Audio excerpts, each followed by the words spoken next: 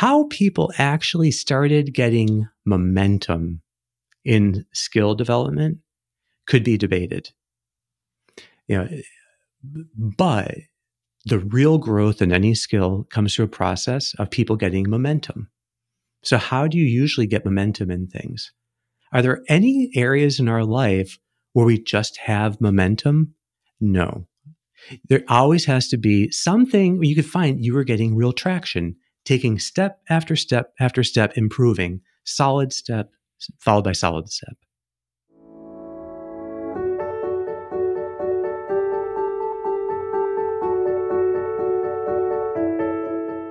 Welcome to another episode of the Golden Hour. This is Rashad here with Dr. Kevin Majors. Kevin, it's good to be here with you again. Hey, Rashad, great to be back. Great to have you back. It's been a little while since you and I have recorded an episode. Yeah, I know. I've been looking forward to this. So it's good to be back. Well, Kevin, as always, we've received some wonderful feedback and some great questions from some of our masterclass users. You and I were talking beforehand about one of them in particular. So why don't we get started? I will read this item of feedback. It's a little lengthy, but it's very rich. And then I'll turn it over to you. How does that sound? Sounds great. Great. All right, I'll begin. This has been a best practice that has been on my mind in recent weeks. What does optimal work have to say about strengths? There was a mention of strengths in the tutorial for today, and I remembered a conversation with a friend a couple of weeks back.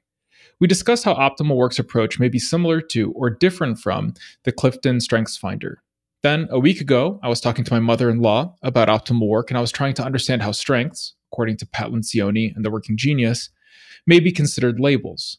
It was interesting to consider how optimal work's approach may be applicable to strengths as well, or am I missing something?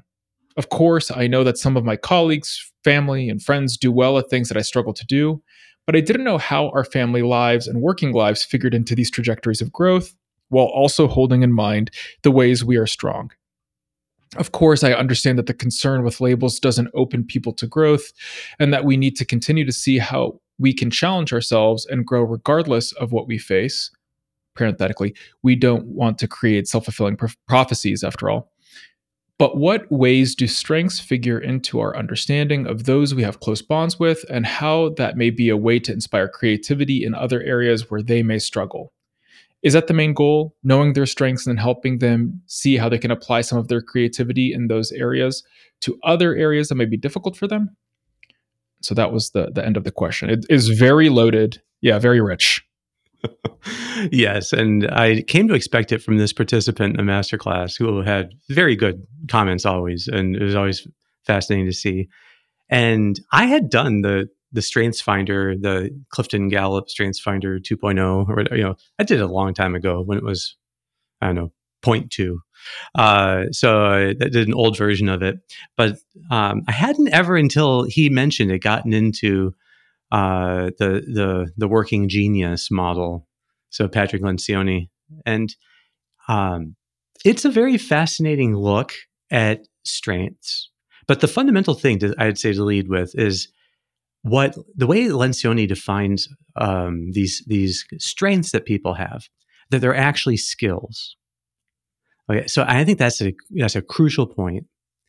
They're skills that the people had gotten practice with in the past, and had somehow identified themselves most with, to the point where exercising these skills came to give them joy and energy.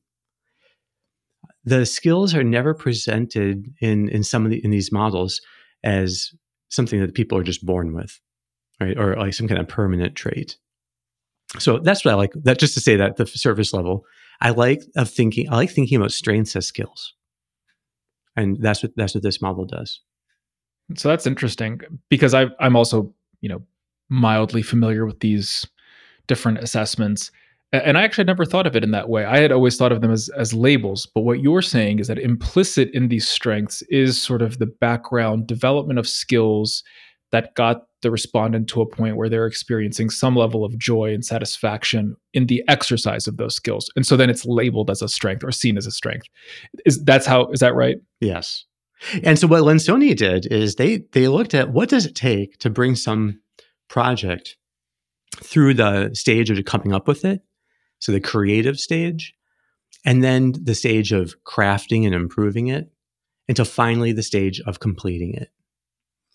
And so you have these 3 stages that every work has to go through: creation, crafting, and completing.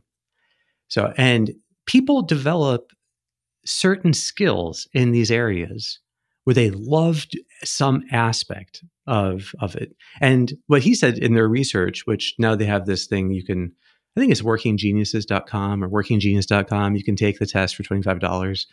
It's very interesting. And then you can see, what does it tell you about yourself and where your preferred mode of working is. And so, for me, I'm half divided between creating and crafting. So, and so I'm not like, so maybe we should go through and like list for our listeners what it is that how it all breaks down. Yeah. Yeah, sure. I have them right here. Do you want me to read them very quickly? Sure. Yeah, I see there's wonder, invention, discernment, galvanizing, enablement, and tenacity. And so these go in the order that you had presented with regards to Project Kevin, sort of from conception to completion. So please jump in there. Yeah. And so wonder is asking the necessary questions. And if you don't have wonder, you might come up with invention. You might be coming up with solutions and inventing solutions to things, but then you realize that you've come up with a solution that no one was asking this question, or maybe it wasn't the right question. So people who are real inventors have to be kind of careful that they're also with people who are great at wonder, at kind of honing in on what's the main question here. What's the best that this project could be? What's the need it's really meeting? What's the best job it can do for people? So that get the question right, that's wonder. Second step then in actually inventing is to come up with creative solutions. And then that's what the creation phase is all about. The crafting phase, as I put it, is the project is crafted in a couple of ways. One is that you need someone then who's good at discerning what is a good solution from what needs a tweak. How do you improve on it? And so the discerners love being able to analyze these things and then see how to improve them in some way and how to tweak them. So they craft it from that angle. Like, how do we improve elements of this project? How do we hone it?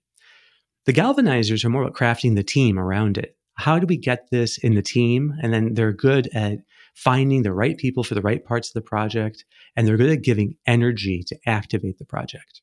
So like, okay, now let's actually start making this happen. That leads then to the completion phase of actually accomplishing work. And then the 2 he mentions, like you said, are enablement and tenacity. So enablement is basically pitching in to lend a hand as is needed, making yourself available. People who are great at that love being available for things and helping people to solve the problems that come up, whatever they might be. So a lot of times you'll see these people called a factotum. So this is the kind of person who just loves getting in and then solving all the problems. And that's how it is. You can find people who are just a genius, these factotums, who love doing what it takes to help someone out or help make something happen. And then tenacity is all the finishing details. They love finishing things and seeing it through. I remember, Sharif, his strength is tenacity. And I remember, we were working on this long project, this long writing project, and then we were going to go through and it was like, I don't know, it was a lot of text. And he loved he's like, no, I'm just going to work away at doing the spell checking and the grammar checking and all that. And I'll just, every Saturday I'll put in an hour on this. He loved doing that kind of thing where you just, that would have, for me, that would have been much harder. But some people are just great. They love finishing everything off, getting it perfectly across the finish line, and they're detail oriented. So Kevin, you had mentioned one of Sharif's strengths. We as a team did this as well. So we all got our respective areas of genius or frustration. I suppose the question then that the listener probably has is, okay, say they take this quiz, they get their areas of genius, they get their areas of frustration. One of the questions that they maybe have is, okay, so what do I do with this information? Do I try and then double down on my areas of genius? Do I take a step back and say, okay, let me try and shore up my areas of frustration? What is the action to take, if any? I know it's an intentionally broad question, so I'd love to get I your can tell you thoughts. Lencioni's answer is, if you're spending more than half of your time in areas that are areas of frustration, you are going to be frustrated. And so, so for me, for instance, galvanizing was one of my frustration points, is my main frustration point. So if I was needing to get people energized and moving all the time, and that was like more than half my job, I would end up being more frustrated. Even if it's on a project that I think is really meaningful and I'm really committed to. And in that sense, the model really does ring true to my, when I'm doing, like, invention is one of my greatest skill. And I love content creation. I love coming up with things. I love reading things and coming up with novel ways of applying them. And all of that really does speak to invention. And I can tell that I need a good part of that, my day, every day, to somehow involve that kind of creative work. And then I get really energized by doing that. So not everyone will be like that, but when it comes to creating new content and writing and reading through things, but if it is, you get a lot of joy from doing it. So I found this model isn't really about changing things. They're not trying to say, what we have to do is take your main frustration and make it into a strength. I think, though, that frustration points can be areas of huge growth, that we might not have yet learned the strategies needed to really bring that skill out in us. And Lencioni has no real theory about human nature and about how these things, how permanent are they. Obviously, when you take the test, what you're doing is you're ranking things, the kinds of situations you prefer or don't prefer. But it doesn't necessarily have to be permanent, but it does accurately, to kind of show where you are now. Does that kind of fit with your experience taking the test? I think that's right. Truth be told, for the listeners, I took the test and then I got the results. And at first blush, I was a little underwhelmed. I was sort of like, eh. But I told myself, I was like, let it percolate and then come back to it. And then afterwards, after I came back to it, and then actually after I saw the scores for you and Sharif as well, it actually made a lot more sense. It resonated, and it said, I can see how each of us is happiest doing certain types of things and perhaps more prone to frustration doing other sorts of things. And what I liked about this was, at least for me, it sort of broadened our aperture a little bit. Oftentimes we're thinking about ways that we can individually grow, how challenges can bring out the best of in us. And of course, it's always relationally, right, through our bonds and love and service. But I liked looking at this from a sort of team perspective, and then asking, like, what's really strong in our team, what's missing from our team, what can we do to bring other people into it and strengthen us. So that's a long way of saying yes, Kevin. I think it did resonate with me. Yeah, it's true. When you see how it fits in the team, it's a much more complete picture. Yeah, absolutely. Well, then let's go back to the question. Let's dive in and make sure we're doing our masterclass participant justice here. So there was one line in particular. Of course, I understand that the concern with labels doesn't open people to growth, and that we need to continue to see how we can challenge ourselves and grow regardless of what we face. And then parenthetically, we don't want to create self-fulfilling prophecies after all. So coming back to that point, are you saying that really behind all this, you would encourage us to look behind the labels, look at the skills, look at the cultivation of these skills? And then the other question, I'm going to make it a little bit more difficult.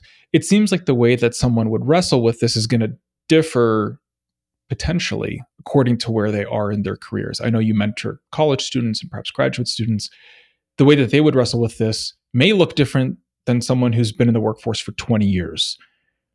Let me get your reactions to both of those. Yeah, so I think that to speak to the second one first, the way people progress in their careers has a lot to do with the skills they're able to be utilizing. And it can often happen that people will be in a job where they're thriving and doing very well, and they love it, and it's meaningful and joyful. And then they do so well, they get promoted. But now in the new job, once they're promoted, they no longer have the work that speaks to these skills, these geniuses that they have. And maybe the new job involves a lot of things of frustration. So, and in that case, it's very, I think this model is helpful so that they're able to understand the transition that took place. And why suddenly do I not like my work after I got this promotion or after my job changed? We started working on a new project. I think that the ultimate aim of this kind of stuff is to help us be more understanding with ourselves and with our teammates so that we can see that there are areas and that we love growing in and exercising. Maybe there are areas where we would go into flow much more naturally. There are also going to be areas where it's tougher, and these are like naturally points that we find frustrating.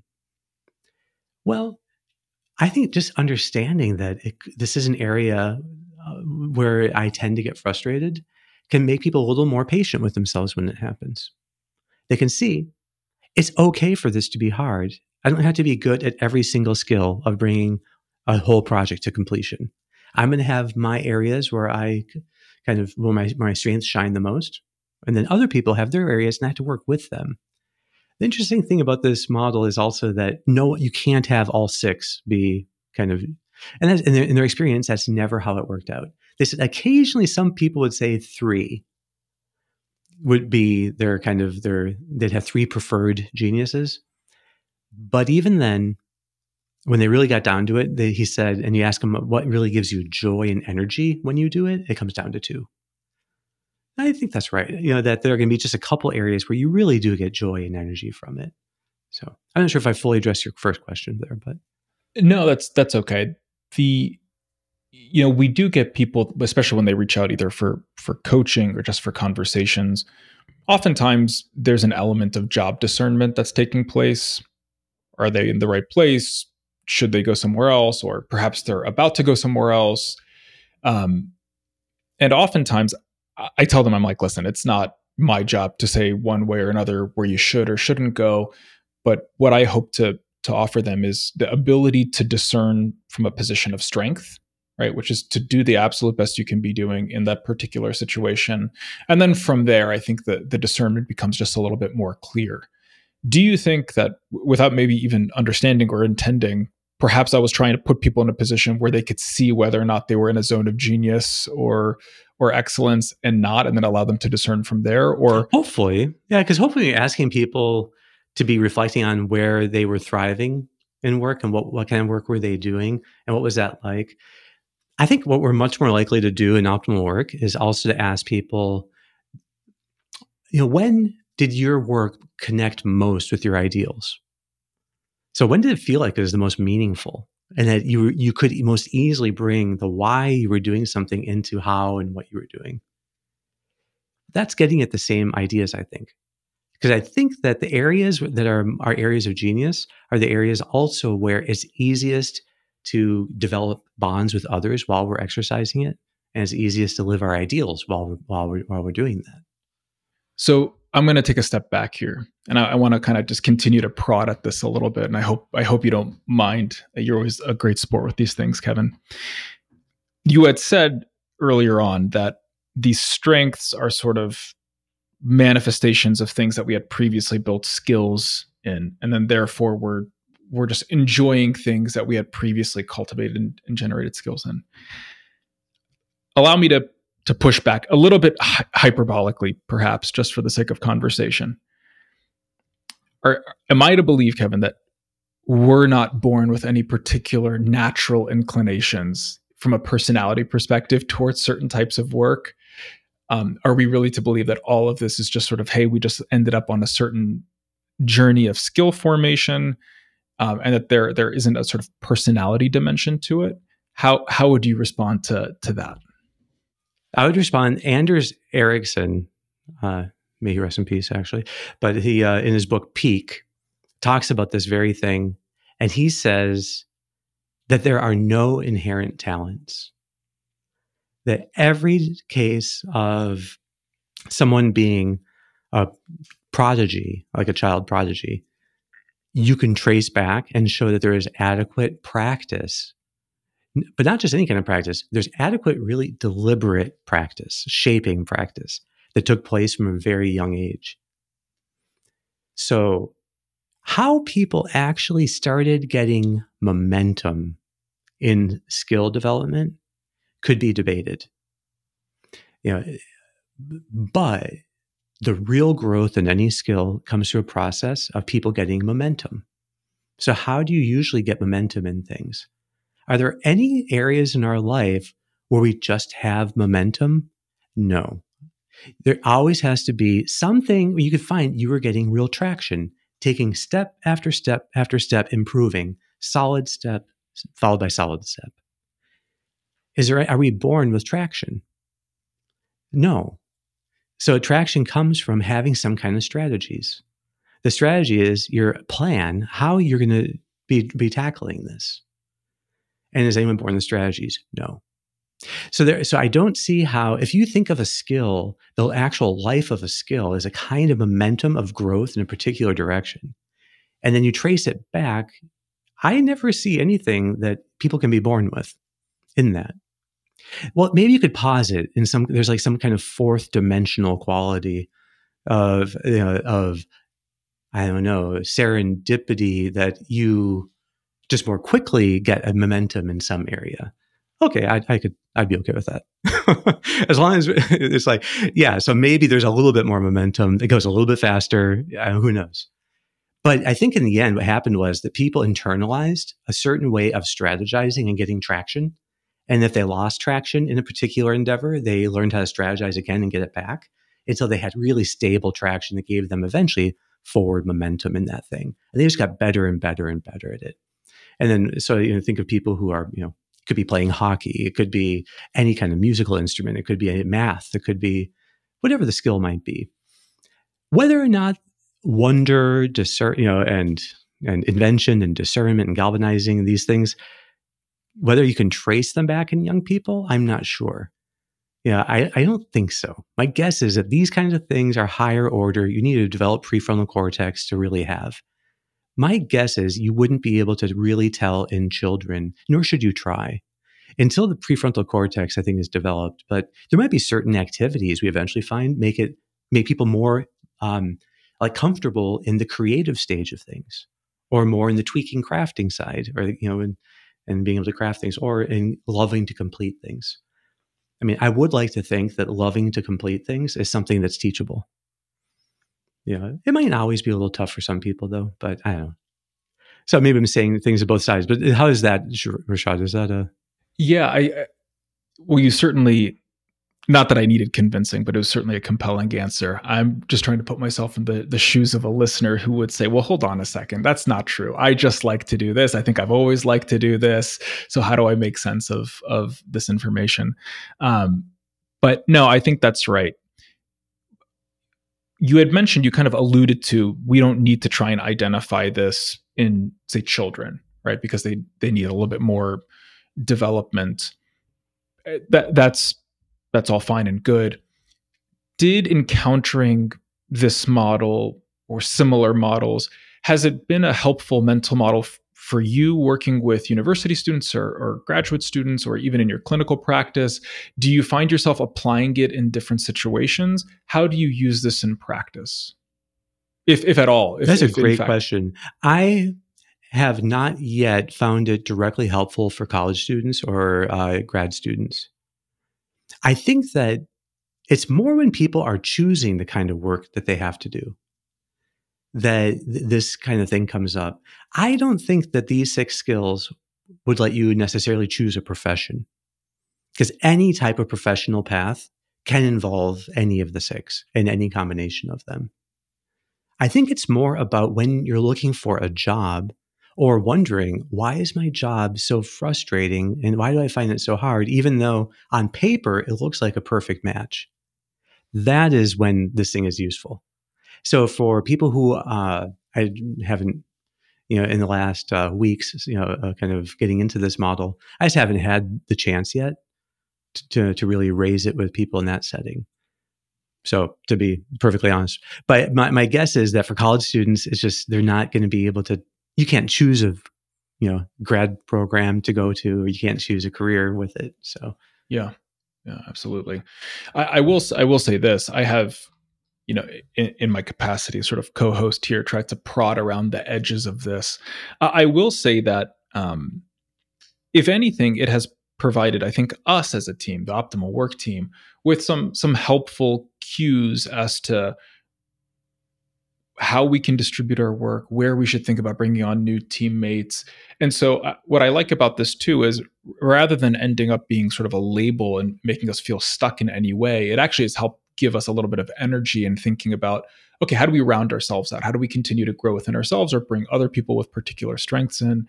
So in many ways, I think it's quite liberating, rather than sort of feeling like it's a yeah. And you had Katie take it as well, right? I did. Yeah. I had my wife take it, and no surprises, I think, in the responses that we saw there. And for our listeners, my wife is amazing, and if she could have 6 areas of genius, she would have. But no, high in many of the key skills, I think, that complement me nicely. Do you think in your home life you can see the impact of these different skills? Yeah. I think so. Yeah. I have to tread very lightly here with what I say next. To me, that seems so helpful sometimes, like to be able to understand what as a couple, because the thing is that if there are 6, each person can be really good at 2. That means that at best, you're going to have 2 that no one is really good at, or at least it could be you have some that are really frustrations. And so you kind of share it. So I think it's helpful for couples to be understanding with each other. For a test that takes less than 5 minutes to take, it's surprisingly helpful. Yeah. In that kind of setting. Yeah, I think so. It's funny. I'll go back and talk to Katie with regards to that. Kevin, before we go on any further and I say anything that I have to later apologize to Katie for, I would say that this has been a great conversation. We're nearly out of time. Do you have any parting thoughts for us?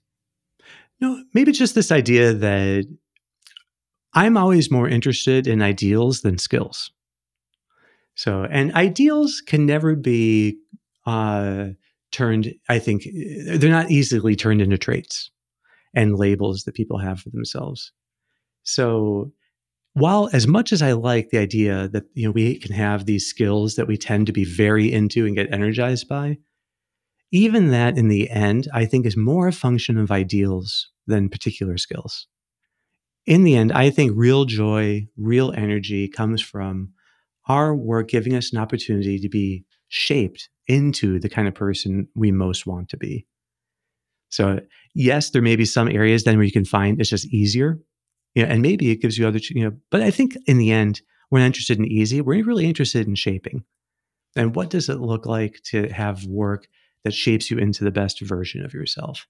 And that's, I think, done by aiming deliberately for ideals in your work, rather than necessarily just diagnosing what skills you have.